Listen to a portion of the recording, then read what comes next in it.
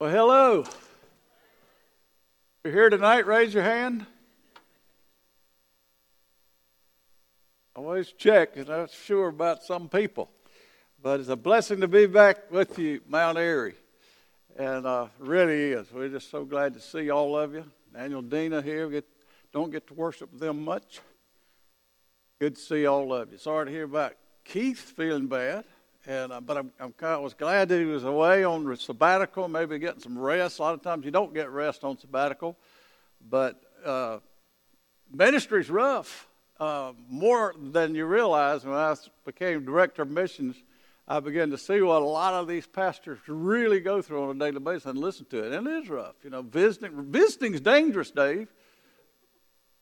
Don't laugh, it is. I was over when I was at Ariel Baptist Church in this same association. Part of my responsibility was visiting. Led music, but visited, worked with youth.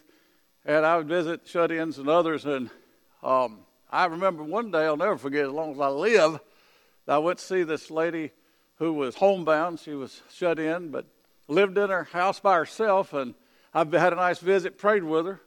And when I started out to get in my vehicle,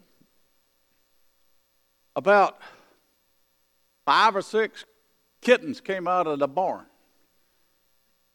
And they were about, well, I really didn't judge their age. I'm not a veterinarian, but they were probably 6 weeks old, 7 weeks old. And I don't know if you know it or not, cats can be dangerous. Now, this lady came out on the back stoop, to see me off, and was standing there. She couldn't hear very well, couldn't see very well. And these little kittens came running out and got around my feet, and I looked down at one was just fuzzy, and cute as it could be. And I thought, well, I'll just pick him up. And I reached down, and I put my hands on that little kitten's back. He just turned around.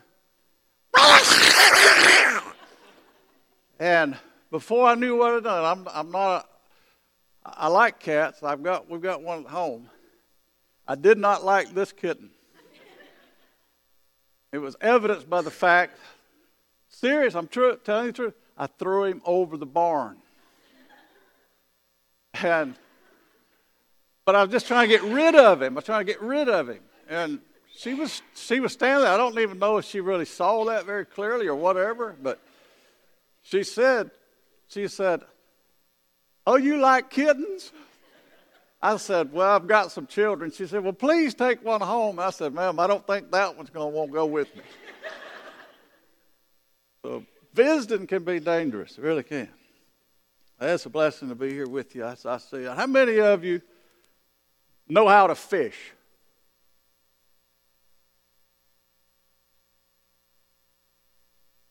Okay. I said know how, Dave. I didn't. Well, I grew up in a fisherman's family. My dad loved to fish, taught us to fish. And I want to tell you, though, my brother, I had a brother about 4 years younger than me named Tim. He's passed on, going to be with the Lord. But we had some great times growing up.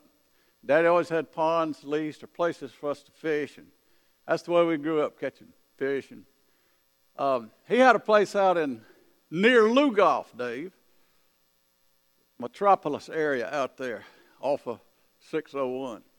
And there was a pond there, though, that had the biggest brim. Now, ladies, brim, you know what brim are. Brim, really good pan fish, and they're good to eat and all that stuff. But this one had a huge brim in it.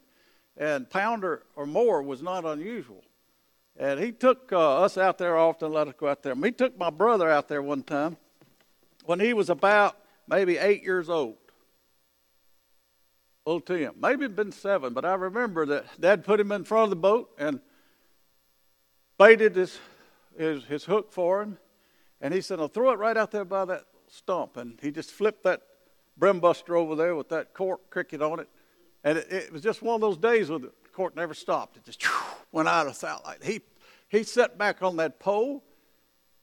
And to his surprise, Daddy's surprise, everybody's surprise in South Carolina, he caught one of the biggest brim in the state of South Carolina that year. It was a state record on his first cast.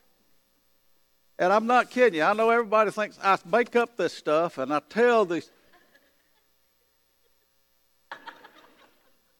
I don't make this stuff up. I told my mother I'd never get in the pulpit of a Baptist church and tell a story that didn't at least have a shred of truth in it. This one is true. And look at this. Look at this brim. This one weighed 2¼ pounds, which is a really large bluegill brim. Look at it and weep. Okay? Now, it was a state record. I don't remember the year. I should know it. Maybe on this thing right here. I can't see. They took it to the biology department of the wildlife department in Columbia. It was 12 inches from tip to tail to nose, and they took a little pick and magnifying glass, counted every scale on this fish. So they examined it thoroughly because it was unusual. Now, there have been some bigger now caught in South Carolina. I saw it recently. Some guy caught one over 3 pounds in South Carolina, which I don't know how he got him in the boat, because pound for pound, these things really do fight. But on his first cast, made me sick. I'd fished in that pond for a long time, and but it was a thrill for him. And then a few years later, I was preaching revival out of Orangeburg at St. George Baptist Church. And again, I'm documenting because Dave doesn't believe half of the things I tell. Not this day, that don't, and this one don't. Those 2 days, I don't believe half what I tell. St. George Baptist Church. And so I told my dad about it. I said, they're going to let me stay in a man's cabin that's on a lake down there. He owns this lake, and he says it's full of bass. And I said, why don't you come go with me on that revival? Just stay there. He said, I will. It didn't take much to get him to go fishing or do anything like special revivals. I'll never forget that meeting, because Dad gave his testimony several times in that meeting. But we stayed out there and fished. But when we were driving in that Saturday afternoon before the services, the road went along the ponds, about 5-acre pond, well manicured, beautiful. And before we could see the cabin up here on the right, before we got to it, he said, stop right here. I said, why? He said, because I want to get out. I said, well, can't you wait till we get up to the cabin, get our bags out? I said, no, I'm going to get out right here. I said, why? He said, because I'm going to fish. I said, well, can't you just wait? No. And he opened his door, and he got out. Reached in the truck behind the cab, got his rod and reel, put on a Rapala, which is a fish plug with trebles on it. And he said, now you unload the bags, I'm going to fish. I said, well, all right, but can't you wait? No. He walked around with that Rapala. I'm sitting there with the window down on my truck, watching Dad. He cranked up, and that thing arced, went over, and just before it hit the water, boom! This bass caught a hold of that thing, and he started wrestling. My daddy was in his late 70s at that time. He began wrestling this fish, and at the same time yelling, get the net, boy! Get the net, boy! And so I cut the truck off and ran around. There was a net in the back, and I got the net. And by the time I got the net, he had swung around. Proof! And this is that bass. First cast. Made me sick. The revival hadn't even started. Look at that. All right, so that's pretty nice bass. Yeah. All right, that's all the proof I've got. Look, here's the plug in the fish's mouth. How much more proof do you need? I got the plug. Okay. That's my luck right there.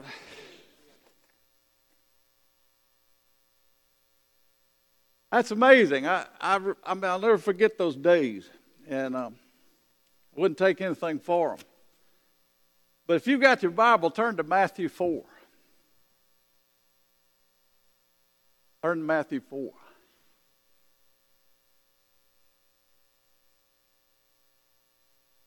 Now, this is Jesus Christ, the big fisherman, the best fisherman.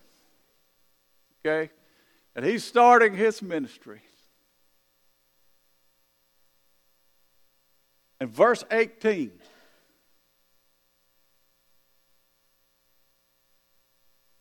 And it says this: as he was walking along the Sea of Galilee, he saw two brothers, Simon, who's called Peter, and his brother Andrew. They were casting a net into the sea, for they were fishermen. "Follow me," he told them, "and I'll make you fish for people." Immediately, they left their nets and followed him. On Jesus' first cast, he caught two men. Caught two men. And then, could you top that? I didn't see my brother or dad do this. On his second cast, going on from there, he saw two other brothers, James the son of Zebedee and his brother John. They were in a boat with Zebedee, their father, preparing their nets, or mending them, whatever, and he called them. Immediately, they left the boat and their father. They followed him. Caught two more. And I will tell you, you know the rest of the story. He went on from there fishing, and he caught how many more? 10 more. He just kept catching them. But more and more and more. Let's pray. Father, Lord, we thank you for this night that brings us back to Mount Airy and to this warm place and this group of people. God, bless us by the presence of your Holy Spirit. Lord, without your Spirit to teach us and guide us and direct us, we can't understand anything. We can't say anything that's meaningful. Lord, bless each one of us and use us for your glory as we go fishing. In Jesus' name I pray and ask. Amen. You know, as he was just walking along the Sea of Galilee, he saw these brothers and he caught them. Let me tell you something. If you've never thought about this, think about this. Jesus finds you just doing what you do. What is it you do? What is it? Let me ask you some questions. Has God's Spirit ever spoken to you at your desk? Anybody? God's Spirit ever just spoken to you at your desk? He found you there. How about some of these? Has he ever just spoken to you on your job? Talked to a lot of people where they just seemed, they've told me I just had to stop what I was doing. The Lord spoke to me. Has he ever spoken to you in your car? Wow. Boy, how many steering wheels are holy? I mean, we've all had the Lord's Spirit speak to you. You're quiet, you're driving, especially if you're on a trip. How about on vacation? You get away from everything else that you have to do, and you're on vacation somewhere, and then some quiet moment, the Spirit of God speaks to you. That's God reaching out to you. And His Spirit is speaking to you. He's fishing for you. How about before you go to sleep at night? Many times when I'm speaking to young people, I will tell them, just before you go to sleep, think about what you've done that day. Are you pleased with it? Or maybe right before you go to sleep, sometimes before subconsciousness or consciousness just leaves you, you feel like you need to pray. Maybe that's the Spirit of God speaking to you, fishing for you. Just a couple more. How about in a dream? Anybody had the Lord's Spirit speak to you in a dream? Have you? God's after you. He's always trying to get our attention. How about on a mission trip? Many of you here, as I look out, I know you've been on mission trips around.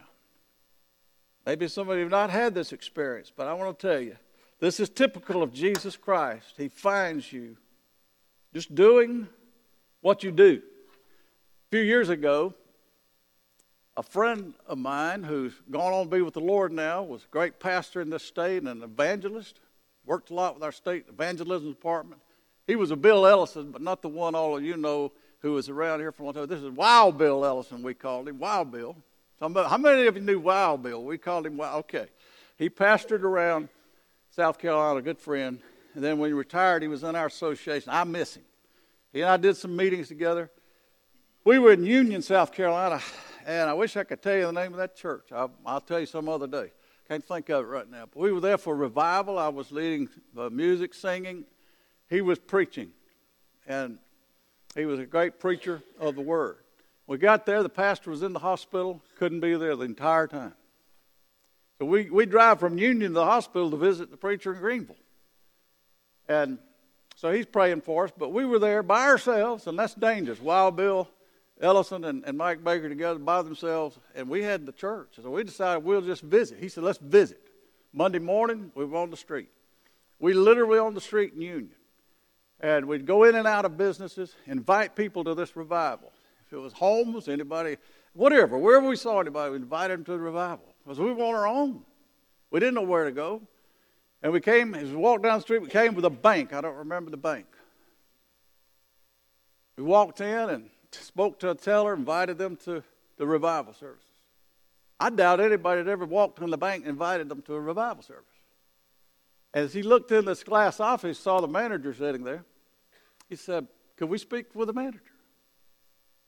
And she said, well, let me see. And she buzzed him. He said, yes, send them in. We walked in, sat down. He said, can I help you? And Bill just told him. He said, we're having a revival. We'd love to invite you to come, you and your family, if you'd like to come. And with a nod of the head and eyes back up, we realized, when you're speaking to somebody, sometimes there's just not a connection there. And he said, well, I appreciate it. He was very nice, he said. But that's not my church. And Bill invited him, and he said, well, so what? We both encouraged him to come. And just, you probably know a lot of folks there. Just come on. Well, that night when I came up to the pulpit to begin, I looked out, and sitting by the aisle was that bank manager. Right by him was a little girl about 8 years old. It was a powerful service, and when the invitation was given, the aisle filled up, and about 8 deep was that bank manager and his little daughter. And he came down, and there with tears, he and his 8-year-old girl gave their lives to Jesus Christ. He was just doing what he does, being a bank manager. And the Lord caught him. What do you do? And what is God saying to you? I love that story, and that's just so typical of our Lord. When you run into people and they say, well, I don't do that. I just do this. Well, you tell them, the Lord wants you. He's looking for you. Look at this. If you go on down, it says he called out to them. And he said, follow me. Jesus calls you just as you are. These guys were gutting fish. They were stinky, smelly fishermen. Peter, they gutted fish. I don't know if you've ever been to a wharf down at the beach and seen people do that, but it's stinky, smelly, and messy. But he took them just the way they were. And it's an amazing story. He didn't go to the temple. He didn't go to the synagogue. He didn't go down where all the religious people were and call the guy that was wearing all the ornate robes and the big hat with spires on it. He didn't do that. He went to the smelly fisherman and said, follow me. And I want to tell you something. I don't care if you're timid. I don't care if you're bold. I don't care if you have flaws in your life. I don't care who you are, what you've done. He is calling you. And he calls you just the way you are. And he'll take you just the way you are. And that's the wonderful thing about this whole business. Follow me. Now, he told these guys, follow me. Now, you got to think about for a moment the context and the time when these guys, they never had anybody come up to them and say, these were Jewish fishermen. Nobody had ever come up to them and say, hey, if you'll come on, go with me, follow me, I'll make you to be witnesses to your fellow man. They'd never heard anything like that. But they dropped everything, and they got up and went with him. That sounds easy. I found out It ain't easy. I'm going to be honest with you. It's not easy. And sometimes it takes a lot of faith and it takes guts. I ain't talking about fish guts. I'm talking about guts. It takes guts to do it, and I admit that.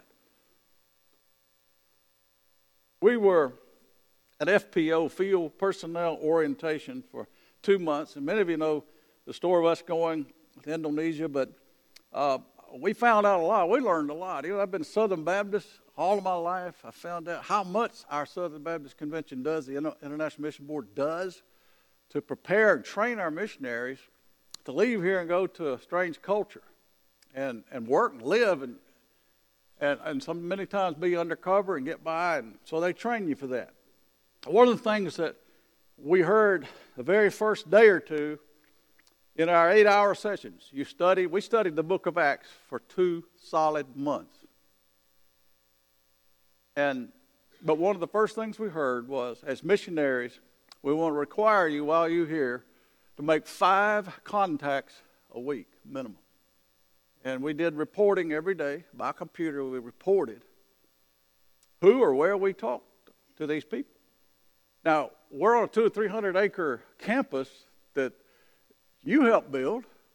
It's a beautiful place. I recommend you ever get a chance to go to ILC, the center where they train missionaries, that you go. It would be worth you getting a group on a bus and going up there, spend the night in Richmond, and see that place. Just see the wall, the cloud of witnesses will change your life. Those who've gone as Southern Baptists and lost their lives on the mission field. When you see those names, and some of them I recognize. Some of them are already my heroes. But anyway, that aside, that was our orders. So we had to get to town. Now, the Walmart outside of FPO, the Walmart between the ILC there and Richmond in Washington, D.C., is probably the most evangelized Walmart in the world. You see, every 2 months, 200 or 300 missionaries came in there, and they heard the same thing the first day we heard. So we would go to Walmart. Of course, everybody wanted to go. Debbie and I had our car up there. That car got used more at FPO than it did before that. I mean, we go to Walmart to get the stuff we needed for the room. We lived in a quad, which was 4 apartments with a big center area where everybody could come out in a central area like a dorm, but 4 families, 4 different corners. So we had a lot of sharing to do in those places. In a prayer time with the groups that they put us in, there were a lot of young people there. Deb and I probably the oldest folks there, no joke. We'd left late in life and went under the master's program.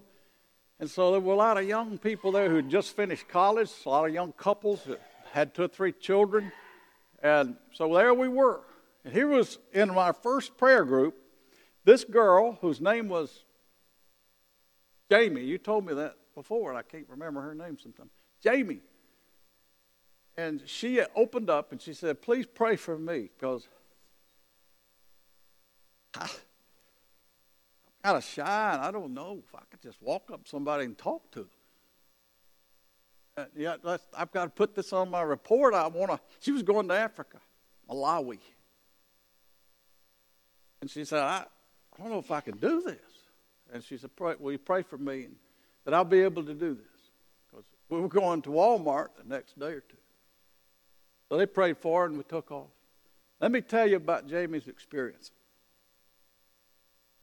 This is so typical of the Lord. When you surrender and you say, I'm going to do it, by faith, I'm going to lay my guts out there and I'm going to do it. This is what happened to her. Walking around Walmart trying to get up the courage to hand somebody a tract and just stop them cold and talk to them. No luck till she got to the electronics department.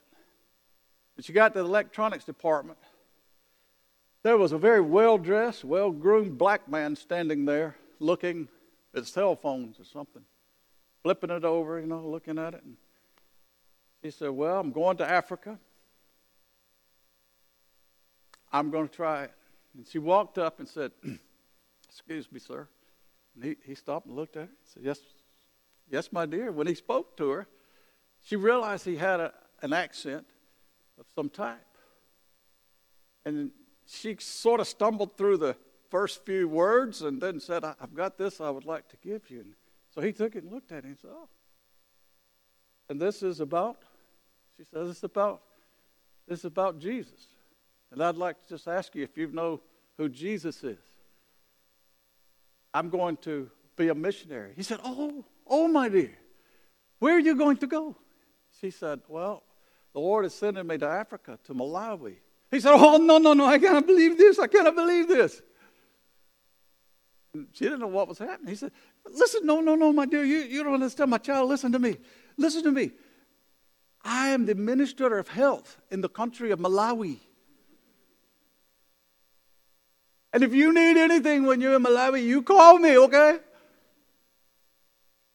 And all of a sudden, this girl was a great witness for the Lord. You know, just faith just blossomed in her life because she had those guts to try it by faith. And look what happened. God just confirmed in her life. And you should have heard her sharing that story. Jesus calls you just as you are. And following him is not always easy. But here's what a preacher told me years ago. Be available to the Holy Spirit. He'll use you up. Now, am I 110%? No, I'll tell you the truth. I could bend over and let some of you kick me because there's times when I mess up and slip up and forget and don't say what I should say when I should say it. But we should keep trying. Another pastor told me, Mike, write the Lord a blank check. Sign your name on the check. Don't fill it out. Give it to the Lord. And then depend on him for the balances. He'll show you what to do. I encourage you all to think about that in the next few days. Jesus calls you just as you are. You don't have to go to seminary. You might want to get some training. Be honest. That wouldn't hurt any of us to get more training. Oh, an older preacher now who's gone to be with the Lord said a call to teach is a call to learn. And you should do that. But then, let's go on and I'll finish. Jesus leads you when you immediately follow him. Now, let me explain that. These guys got up and immediately began to follow him. And I think back to Paul, when the Lord appeared to Saul, he immediately obeyed and began to follow Jesus Christ. And look how he used him. Now, here's where I just admitted a while ago, I'm not 110%, probably none of us are. But if we could get better at this, how much more our Christian life would mean to us. Jesus will lead you when you immediately follow him. Let me tell you this. Most spiritual needs cannot wait. Think about that for a minute. Most spiritual needs cannot wait. I asked Debbie if I could tell the story. I'm going to get upset. It's all right. But it's touching. To explain that last sentence, sometimes you find yourselves in situations and appointments that God has set up for you. Many times it's in the hospital. But you'd gone to the hospital to see a lady in this church who wasn't going to come home from the hospital. She went in, got there, and she couldn't go in the room. So I had to go to the waiting room and wait. It was a divine appointment. She sat down, and this young man, about 21 maybe, came in and sat down, didn't know him. And just the two there in that corner began to have a conversation. In just a few minutes, she discovered this young man was not a Christian. She looked in her purse and found a little tract that we use, Steps to Peace with God. Sitting there in that waiting room, she went through this tract and led that young man to Christ. And would you believe it, when they stood up to go in the room, he was the grandson of the lady they were there to see. Now, this lady, before she left this earth, found out that her grandson had come to Christ. Do you think it meant anything to her to know that? Some spiritual needs, folks, can't wait. And if we will ahead of time say, Lord, here I am. I want you to use me when those times come. The gospel is the power of God unto salvation. You just can't believe what it'll do in people's lives. 1992, went on my first trip, first time I ever got on a plane. I didn't want to fly. I never wanted to fly. I thought people who flew were crazy. I thought people that took ocean liners across the ocean were crazier. But they got me on that plane to Russia. In 1992, Gorbachev had just declared perestroika. He and Reagan had gone at it. He gave up, and they declared communism passed. That opened the door for more so for groups to come in. There were no missionaries there at that time, at least none we knew of. I went with a group out of Florida. Jim Ponder was at that time still living, was associated with the Billy Graham Association, and he was director of evangelism in the state of Florida. He put together a group, the largest mission team I've ever been with. Can you imagine if you've ever been on a mission trip going with 52 people overseas to Russia? 52 people on that trip, about half women. I've never seen so many suitcases in my life. I think every woman brought a suitcase full of shoes on that trip because all us guys had to move them around. You know how that. But anyway, we got to Moscow. We got there in Tourist, which was the national tour agency of Russia. See, everything, even though communism fell, the communists still owned everything. And the 300,000-something communists that ruled the other 300 million people were still in control, and Tourist was our tour agency. They hired translators for us. So Alexei Sherikov was a young man, about 28 years old, who spoke very good English, had gotten the job for this particular tour group he didn't know anything about because he had applied and was hoping he could get a job. You couldn't get a job in those days. Very difficult for anybody to get a job. So he took the job. He was signed to Frank Keels and I as our translator. And our MO was simply go out on the street, hand out tracts, stand on the street corner, and Dave, I'd go on the street corner, and I may have told all you this before, and I'd just start singing. And I would sing, How Great Thou Art. I'm not going to do it tonight, because I want you to stay till the end of this program. But How Great Thou Art. Most people recognize that tune because the tune was a Ukrainian melody. And so it would attract a few people, and the next thing you know, a little more of people would gather, and then they're standing there, a group of, and I've got pictures to prove this if you want proof. There would be a crowd. Can you imagine Red Square in Moscow and the nuts standing out there singing How Great Thou Art, or some other corner, and a crowd would gather around, and then here's Alexei, who was former communist, non-Christian, being told to tell these people we want to preach to, we want to share with you about Jesus Christ. So he did. And as the crowd had gathered around, then the preacher would step forward and say, I want to read to you from the Bible. That blew their minds because they'd never seen a Bible. And when he would stand there, and we have pictures of people leaning over the Bible and looking at the preacher and looking at the Bible. And here's Alexei translating the gospel of Jesus Christ to his own people. And about the third night, about 11 o'clock, we were tired, we were worn out. knock on our door. In post-communist Russia, there's a knock on your door at 11 o'clock. I said, Frank, you get the door, would you? Opened the door, and there stood Alexei. I could tell by the look on his face something was going on. And this is what he said, basically. I can't do this anymore. I can't do this anymore. I said, what?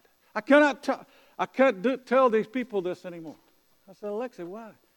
Because I'm telling these people that they are sinners, that they need to follow Jesus. And I myself am a sinner. A sin in my life. I cannot do this anymore. It's not right. I said, Alexei, you're under conviction. Come on in here. So he came in and sat down.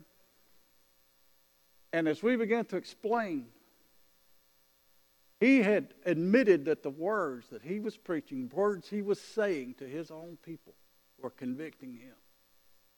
In about a half hour, all three of us were on our knees at that cot and listened to Alexei invite Jesus into his heart and become a child and follower of Jesus Christ. And we turned around and he said, now I don't know what I'm going to do. How can I be a Christian in this country? I said, God will bless you. And then over the next few days, Frank and others discipled. We met in our room. We talked to him. We shouted, said, listen, God's going to bless you. He's going to lead you. You got to follow him. Follow him, and he'll bless you. He said, I don't have a job. I said, God will help you with that. Turn your life over to him. We told him all those things. And we go on through that trip. Next morning, we come out after breakfast, and here's Alexei standing over there with a group of Russians. He's just going at it, doing like this. And he looked like a preacher. And he came back over and said, what are you doing? So I was telling them what you've been telling me to tell them. Changed his life. A year later, in 1993, we were back there on our own, under other arrangements. And I had his number in my wallet, and I told Frank the other, I said, what are the chances we could just get Alexei on the phone? I called his home that night, and he answered the phone. And he said, where are you? I said, I'm in Moscow. You're kidding me. I said, no, I'm in Moscow, in the Pribaltiskaya Hotel in Moscow. He said, I'll be there in 40 minutes. And he was. And he came in, sat down, had dinner with us. We said, what's been going on? You'll not believe this. You'll not believe this. I got a job. But not with Russia. No. God did better than Russia. I'm working with Swiss Airlines. They cannot fire me. Russia cannot fire me. Swiss Airlines. I said, man, that is amazing. That's just so typical of what God does. And we were praising the Lord about it. And we didn't realize how meaningful that was until we got ready to leave Moscow. Okay? And we got there. All of a sudden, for some reason or other, the guards wanted to know everything we knew. As we were trying to get out, they were going through our luggage. I have a picture of a pastor who was on the trip. My guard had his Bible, flipping through his Bible. And they were giving us a fit. One pastor just went ahead and paid the guys some money just to not worry about it and went on through. And when I realized what was happening, we had a line of guys we needed to get. I looked over here at the Swiss Airlines counter, and there stood Alexei Sherikov. So I went over and I said, Alexei, they don't want to let us out of here without paying a lot of money. And we about spent all our rubles. We don't, I can't believe they're doing. He said, what? They're not going to do this. He jumped over the Swiss Air counter. I saw him just put a hand on. He jumped over the counter. He ran over there and he got right in their face. He's with Swiss Airlines now. He's not with Russia. And he told them, these are our friends. These people have come to help us. You can't do this. This is not right. You should not do this. And they said, okay, we won't. Put all the stuff back in their bags. And then we left. And that's so much like God. Not only did he go fishing after Alexei, but caught him, put him in the right place just to help us with one thing. And I've wondered so many, many years about him. And I pray for him often. Listen, this is the power of God unto salvation. How can we just keep it to ourselves? Everyone who calls on the name of the Lord will be saved. Shouldn't we tell everybody? I encourage you, and probably have before, just go on billygraham.org. Call them, give them your credit card number. You can trust them. And order these. And then use these as the bridge. Walmart, Waffle House, okay? Walmart, Waffle House, wherever, Burger King. Let me tell you, this is the bridge. And simply, this is what I do. A lot of times at Walmart's just this. They reach out and they take it. Never have I had anybody throw it down or look at it. Let me tell you what happened. One church I told about this, a teenager about 15 years old came down and got one. And they were at a laundromat with their family. And as the lady came in, she said, I would like to give you this. She handed that to the lady. It's the only time I've ever heard of this. And she looked at that, threw it down, said, I don't want that, and walked off. Walked out of the laundromat. And the little girl standing there. That's not what Preacher Baker said would happen. So she went over and picked it up, went over to her parents. She was crying. She said the lady threw it down and went out. Her daddy looked over there at the machine and said, don't worry, she'll be back. Her clothes are in the dryer. In a little while, this lady came back in, walked over to the little girl and said, I see that piece of paper. Handed it back to her, and she kept it. That family was able to get around the lady and share with her and then pray with her. And then got her name and address, and the pastor, their pastor, was able to go see that lady. You trust God, get a little guts, a little spiritual backbone. You will see wonderful things happen. I promise you. Let's pray. Lord, thank you for your word that challenges us. Lord, we so much want to follow you. We know that you have the answers to life. Lord, as we go, as we follow, help us not to miss the other fish who need to be caught. Lord, it may not be on our first cast. Sometimes it might be. Help us to cast the story that you've given us to share. Bless this church. Thank you for the staff here. Thank you for what Mount Airy means and how they go, how they share. I pray you bless them. But if there's one here tonight that's not started that journey, I pray. Maybe they'll order these tracts. Maybe they'll just start sharing by faith. But help them to do that. Lord, we give you honor. We give you glory for all that's accomplished. In Jesus' name. Amen. I guess you can go now.